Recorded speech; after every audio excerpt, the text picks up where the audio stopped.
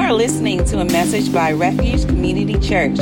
Refuge exists to glorify God by making disciples that shape their communities with the love of Jesus. Thankful for us to be here today. I had a long week, if I'm being like 100% with you. I had a long week. A lot of you know we just recently purchased a new house. And amen, praise God. But we also had to get out of the house we were renting, which is just around the corner from here. And so Monday and Tuesday, we were like fixing that place up. And then Wednesday was a pretty good night. We hung out, bless you, at our house for a community group. And then the next day, though, my wife got food poisoning. And so she had food poisoning for Thursday, Friday, and I want to say a little bit of yesterday. And so I'm coming in feeling like kind of like one of them snowballs that just been working up from Monday to now, you know? That's what I'm feeling like right now. And so if I'm a little bit flustered, I would just ask that you would extend me a little grace today of all days as I kind of come snowballing in today. But thank you, John. I appreciate that feedback. If anybody else wants to give me a shirt, yeah, that's great. I'll also say that I'm so off the mark right now. That wasn't even in my notes. I looked down and was like, where am I? And it was like, oh yeah, I didn't write any of that down. I just felt a real urgency to ask your patience with me this morning. But hey, I'm thankful for us being here. If you're getting back from Thanksgiving, I hope your Thanksgiving was filled with joy and Thanksgiving. In addition to food that you liked, which for me is not turkey and the other things. I'm excited to continue our time in worship today. By coming to the Word, we're asking God as we approach His Word to open our hearts so that we can receive from Him. I think it's a powerful thing, and I don't want us to sleep on that. I want us to recognize that what we're doing right now, right, as we come together, we pray, we sit down, we are about to open God's Word and to ask Him to speak to us. It's a powerful and amazing thing. It's an act where we're not just saying, Lord, help us to become different, but it's, Lord, help transform us, help change us. Don't just inform us about life, but transform our lives. And so it's a beautiful thing that we're doing today. I'm excited for us to continue in worship by coming to His Word and for us to be able to hear from Him. And we're doing that by continuing our Advent series. And as I mentioned last week, I want to make sure we kind of clear this up. That's a bit misleading because we're not just continuing our personal series of Advent, but we're really joining together with the historic church calendar during this season called Advent in preparation to Christmas. And so it's a time where we consider the joys of Christ's first coming, right, where He's coming in as a little baby. That's what the whole Christmas story is about. But it's also where we consider the hope we have in His second coming. Because if we really put all the cards on the table as Christians, our hope is found in Christ's second coming. That's where the hope for the Christian is found. We tap into that hope when we are saved. We receive new spiritual life. We're changed 100%, but that's really just a seal or promise of what's to come in Christ's return, where He will finally and eternally make all things new. I mentioned these verses last week, but I want you to really consider these verses, because I'm not just passing over them so that we could be like, oh yeah, like that makes sense. That reinforces the argument. Think about what these are saying. In 2 Corinthians 1:22, Paul writes, He has also put His seal on us and given us the Spirit in our own hearts as a down payment. It's a down payment to what? I want you to think about something. Where your life is right now and who you are right now, it's not the end of your story. That's the beauty of the hope we have in Christ's second coming.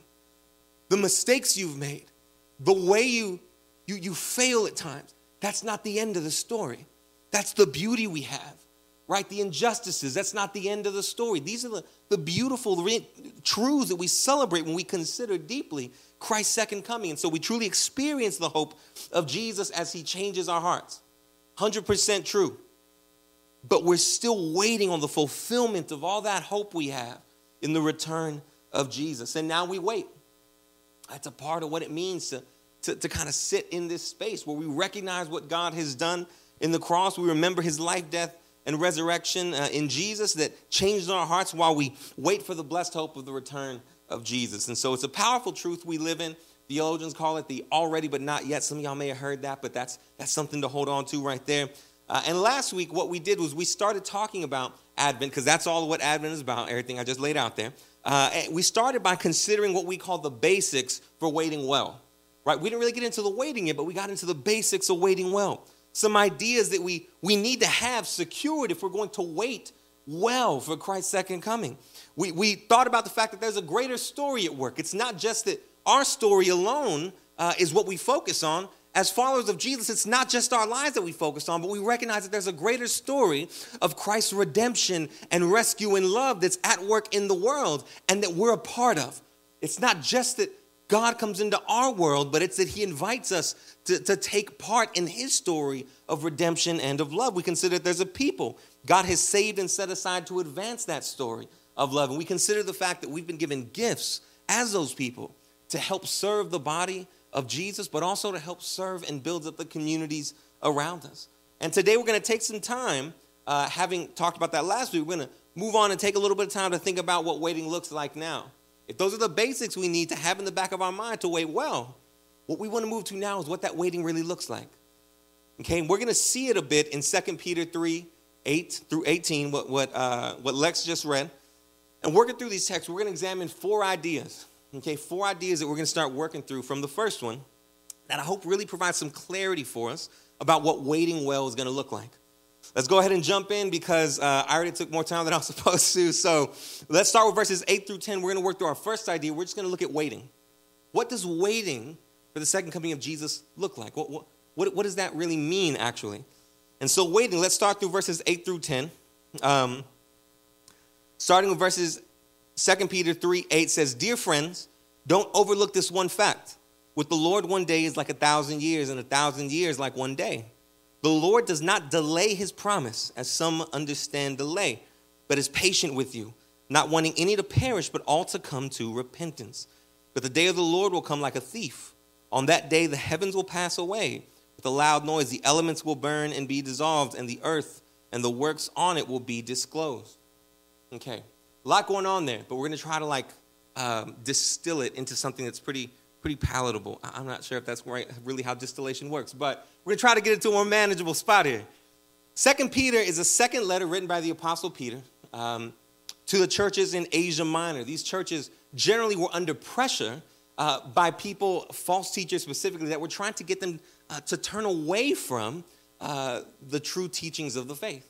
So there was historically a lot of people that were surrounding the churches in Asia Minor that were trying to encourage them to turn away from the faith, that were teaching false teachings. And one of the things they were doing, one of the ways they were doing that was by pointing to the return of Christ and the delay of Christ's return and really say, hey, where's he at? Where's he at? You see, from early Christianity, the church believed in the risen and living Christ. That's the point that I want you to really remember, that I want you to think about. We're not here standing in a thought process or a philosophy that's evolved from the very beginning. From the very beginning of Christianity, Christians looked at Jesus and believed, that's my God and he's risen from the dead. They believed that. They believed he was the Son of God, God in the flesh, and that he had risen. And now, the point even back then was to live in light of his coming, But many thought that the return was imminent. That's the real point, right? Is that many thought the return of Jesus was imminent. So when we read the text, there is this subtle undertone of an expectation that Christ is going to return sometime soon. And as time passed, some outside of the faith begin to question those in the faith. Why hasn't your God come back? Why hasn't he made his return yet? And so Peter here responds to that point by quoting a verse in Psalm 90 to encourage and remind the church. That's where he says, don't overlook the fact that with the Lord, one day is like 1,000 years, and 1,000 years like one day. And then he refutes the point exactly by saying the Lord does not delay his promise, as some understand delay, but is patient with you, not wanting any to perish, but all to come to repentance.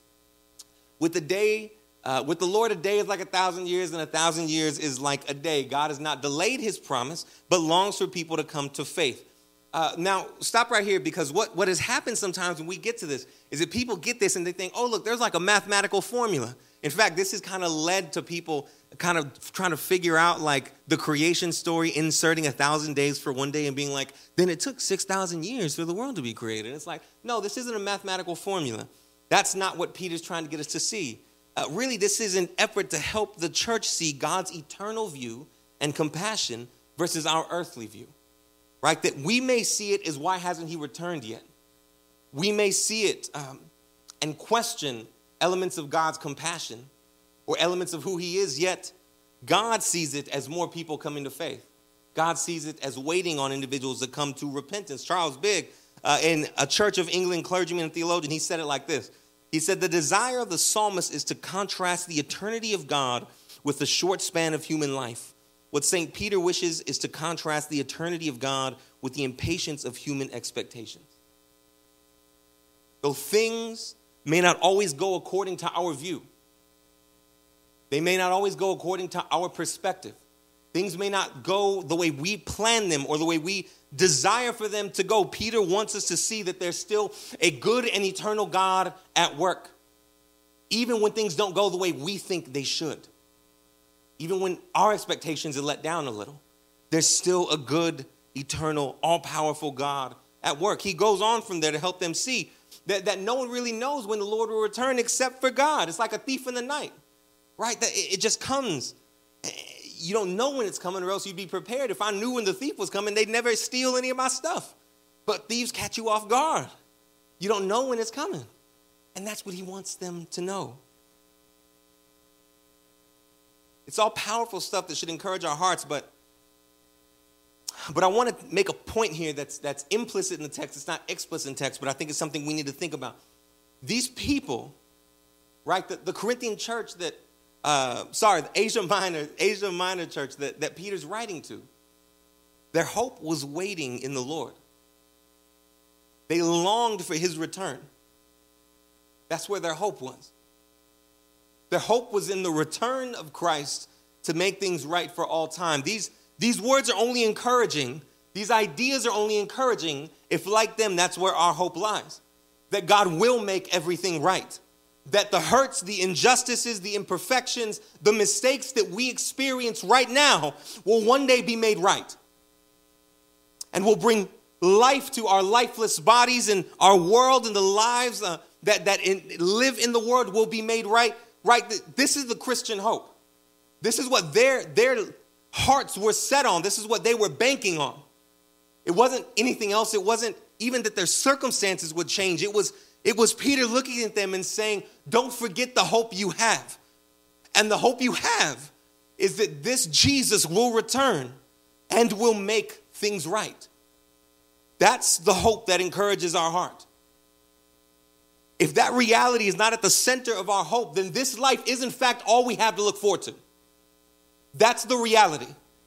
If Jesus' return is not the center of our hope as a believer and follower of Jesus, then we still simply believe that this hope, this life is the only thing that we have to put hope in. And if that's the case, friend, I feel for you. I feel for you. Because Jesus himself promised us that we're going to encounter trouble here. This will not be the place where all of our needs are met. This will not be the case this will not be the place where our heart is made whole. We will suffer and we will feel the weight and pain of living in brokenness, but that brokenness leads us to the feet of Jesus, who then declares, I've overcome the world and I will return to make it right. What a hope we have when we believe and place our hope in the second coming of Jesus. As Christians, we get the great opportunity to place our faith there as we wait for the return of Jesus. Yet, the beautiful parts of that, right, in that waiting and in that hope, in placing our faith there, is that we're not called to wait idly, right? We're not called to twiddle our thumbs, is what we referred to it as last week. To spiritually wait, twiddling our thumbs for him to return. No, there's work to do in the meantime. And that's what really leads us to our second idea, right? That we're thinking about waiting, but in the waiting, we are called to work. There's working that we're called to do. Check out verses 11 through 13. Since all these things are to be dissolved in this way, it is clear what sort of people you should be in holy conduct and godliness as you wait for the day of God and hasten its coming. Because of that day, The heavens will be dissolved with fire, and the elements will melt with heat. But based on his promise, we wait for new heavens and a new earth where righteousness dwells. Not only are we called to wait, we're not just called to wait, but in light of the realities of Christ's return, we're able then to understand how we're supposed to live in response to that. Okay, what does that mean? Well, really, when you look at what Peter is saying, he's saying that considering that everything, that's right, you know what, I hit on something a little bit ago, but I'm going to have to take a pause here because without saying this, the last part's not going to make any sense. All right, so one of the things that he's mentioning is that when Christ returns, the way he makes things whole is by purifying the world and bringing to light everything that has ever happened. Right? That's what this idea of the world and creation being disclosed comes in. That everything will be purified like fire. That's why there's a melting away of elements. And a part of that purification process is disclosing and showing everything that's taken place, the motives behind everything, and then deeming that right, forgiving that based on his goodness, or judging it based on someone's being outside of the faith. And now what Peter, I'm not going to lie, y'all, I'm fitting to call Peter Paul like 19 more times, so just bear with me. Now what Peter is getting at is he's saying that's what we long for, and that's what we place our hope in. And knowing that now, right, we know how we should live in godly conduct, hastening his return. What does that mean? Well, the most literal meaning of the word hasten is to speed that day, to speed that day up. In other words, we try to get it to come. We try to get it to come. I want to kind of like just step back and think about the last idea that we went through, this idea of waiting and our life here being the only hope we have if our hope is not in Christ's second coming. How many of us, when we think about Christ's return, think to ourselves, I hope it comes? How many of us ask ourselves, would I rather have another day on this side of eternity or an eternity on the other side with Jesus?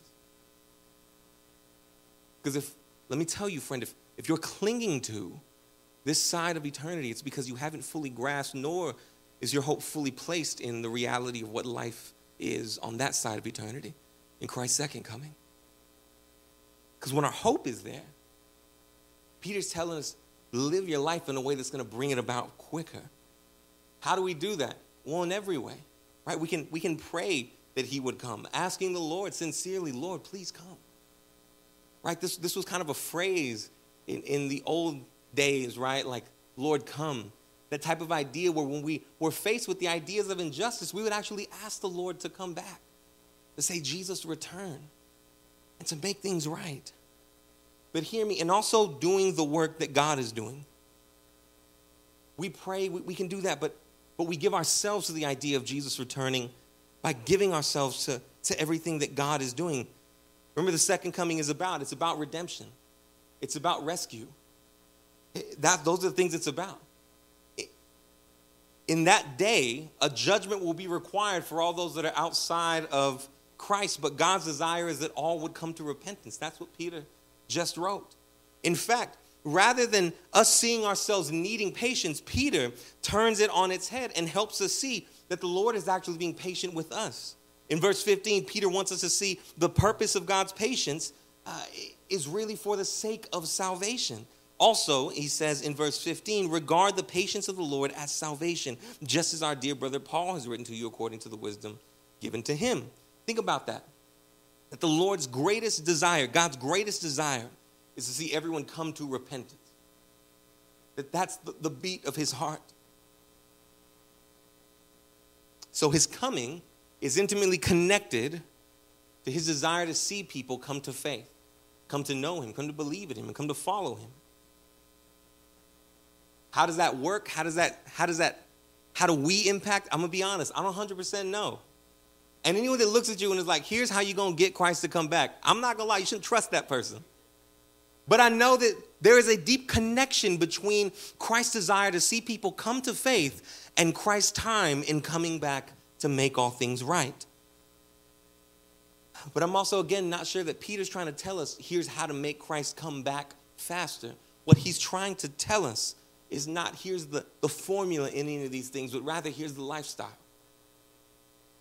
He's not giving us a number to get to in terms of how many people come to faith so Christ can return, but rather he's giving us a way of life to live by in seeking and saving the lost in order to bring about faith and salvation. Friend, I want to ask you a question because I love you.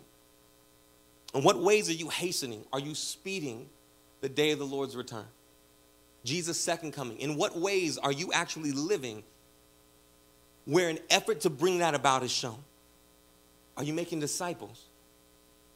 Right? What does that look like? When's the last time you invited someone to church? When's the last time you said, yo, can I pray for you? Is there anything you could use some prayer for? Anything like that? When's the last time you simply looked at somebody and said, yo, do you believe in God? Whether it's with family or at work, at the coffee shop you go to, or at Target, on our prayer and care walks. We just went on one of them bad boys yesterday, right? That's why they're so incredibly powerful, because they reinforce the truth that there's more to hope in on this side of eternity than just our lives. I used to have a homeboy named Peter Dusan. Well, I still have him, but I don't spend much time with him anymore. His name's Peter, and he was the college minister. He was the pastor of the church that I worked at prior to working at The Well, which is the church that planted Refuge. And yeah, all right. And it was the craziest thing, because when you called Peter and told him I failed in some way, when you called him to tell him I looked at something I wasn't supposed to, I had a conversation I wasn't supposed to, I got angry and did this on the road, insert your struggle, he would look at you and be like, get your stuff, we're going to go evangelize. And it'd always be like, this doesn't make sense, man. I just told you I messed up. I should be the least qualified to share the faith right now. But Peter wanted you to know, this Peter and the Peter I'm talking about, that there's a hope greater than just the life you live right now, even as beautiful as it is. The failures that you experience, the mistakes that you make, the injustices that hurt you, right? They don't define you. There's something greater and better than that now. And so when Peter would say, yo, get your stuff, pack it, we're going to go share the faith on campus or on the square or wherever, he was trying to help you understand you're lost in your own story right now. But we're going to go share a different story. And that story is going to remind you to set your eyes on something greater, not just what's in front of you.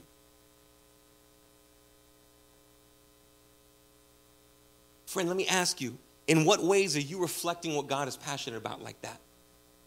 Hear me. God was passionate about me understanding the depths of his love for me in the midst of my failures. It's easy for us to become obsessed with what we think a Christian should be and then hold them accountable to what we believe they should be rather than what God wants them to know and feel. In that moment, Peter Dusan looked at me and understood, I want you to know what God is passionate about. So pack your stuff and let's go share the faith. Friend, what are you doing in your life that's reflecting what God is passionate about? In what ways is your life reflecting the purpose of God's patience in drawing people to himself?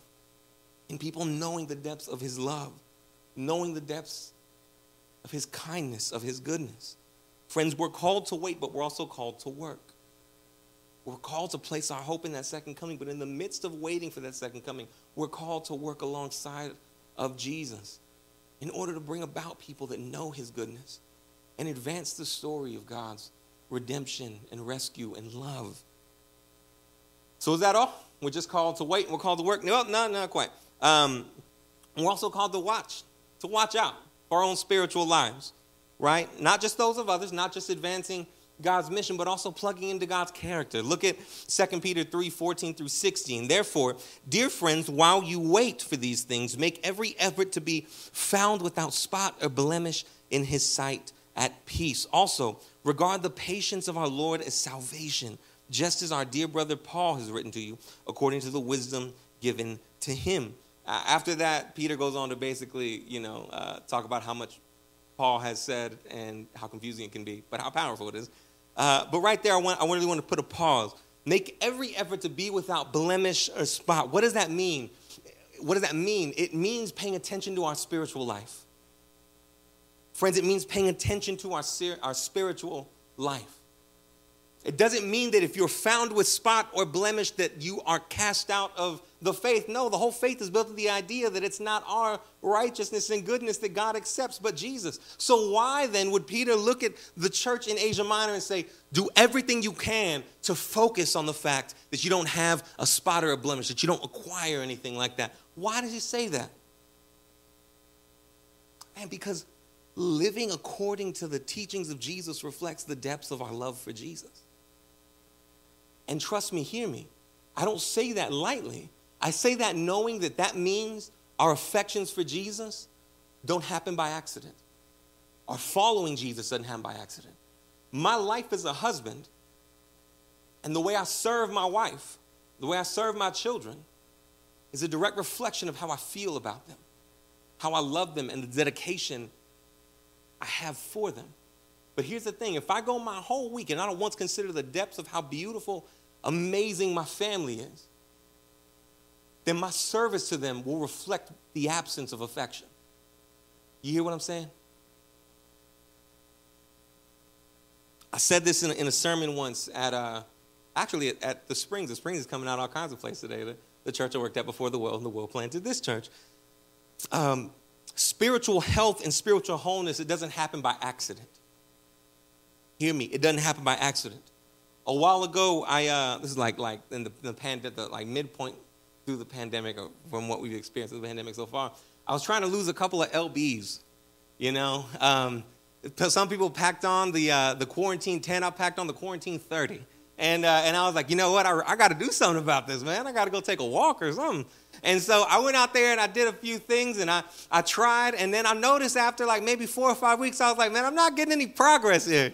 All right, I don't feel like I'm getting any progress. Both in the mirror and on the scale, neither of them are saying I'm changing. They're both kind of like, you're still you. So I took a step back and I went to a friend of mine that's into personal training, and I said, brother, what is going on? How come? And he was like, well, what are you eating? And I was like, well, you know. I was like, you know, I try to eat good here and there. And he was like, name me your last 6 meals. And I lied for about 4 of them. And then I told him 2 that were true. And then he was like, how much are you working out? And I was like, brother, I work out when I can, all right? And he was like, man, Josh, I don't know what to tell you, man, but like, it doesn't matter how hard you go in one workout. Being physically healthy requires giving yourself to a lifestyle of physical health. Doesn't matter how hard you go in one workout. You have to give yourself to really a holistic view of your physical health.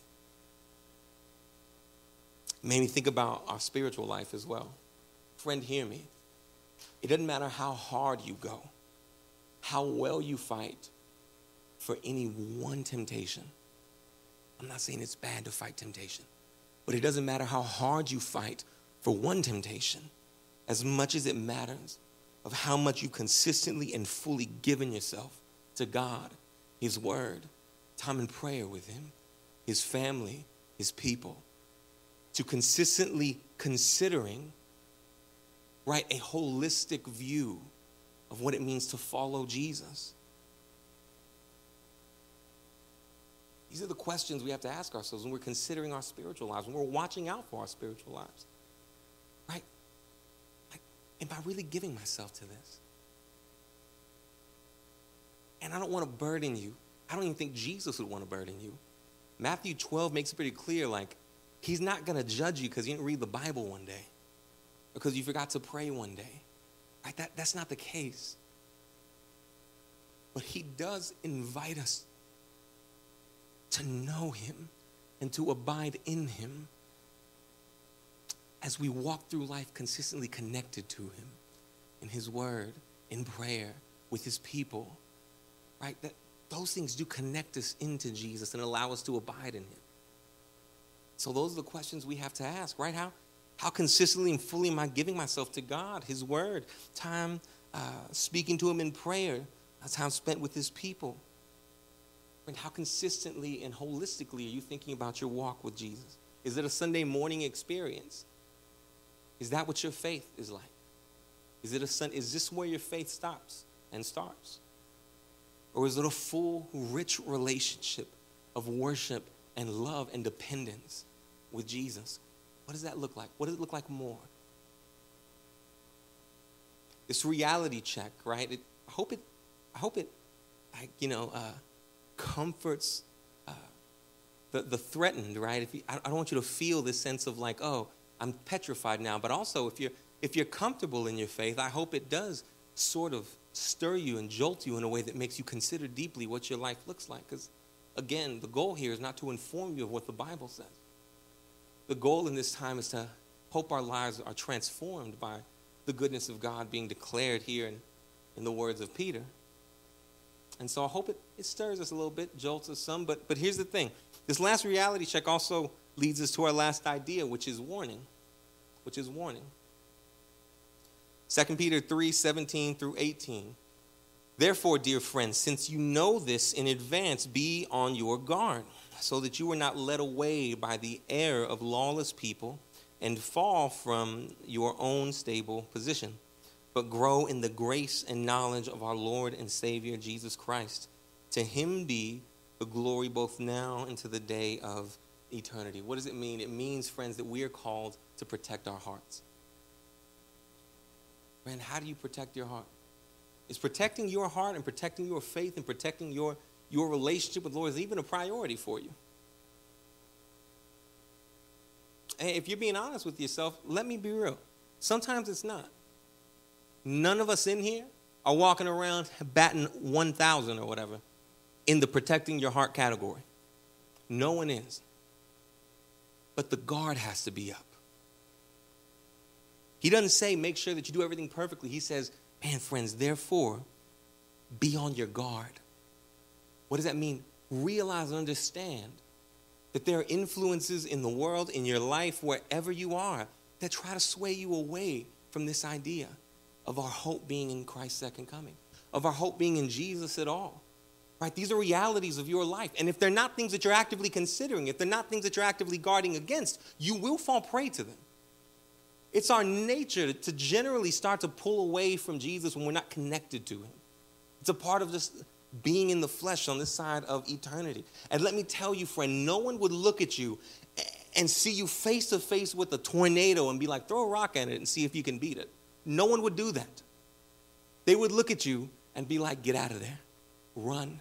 Protect yourself. Because when it's nature versus you, nature wins 100% of the time.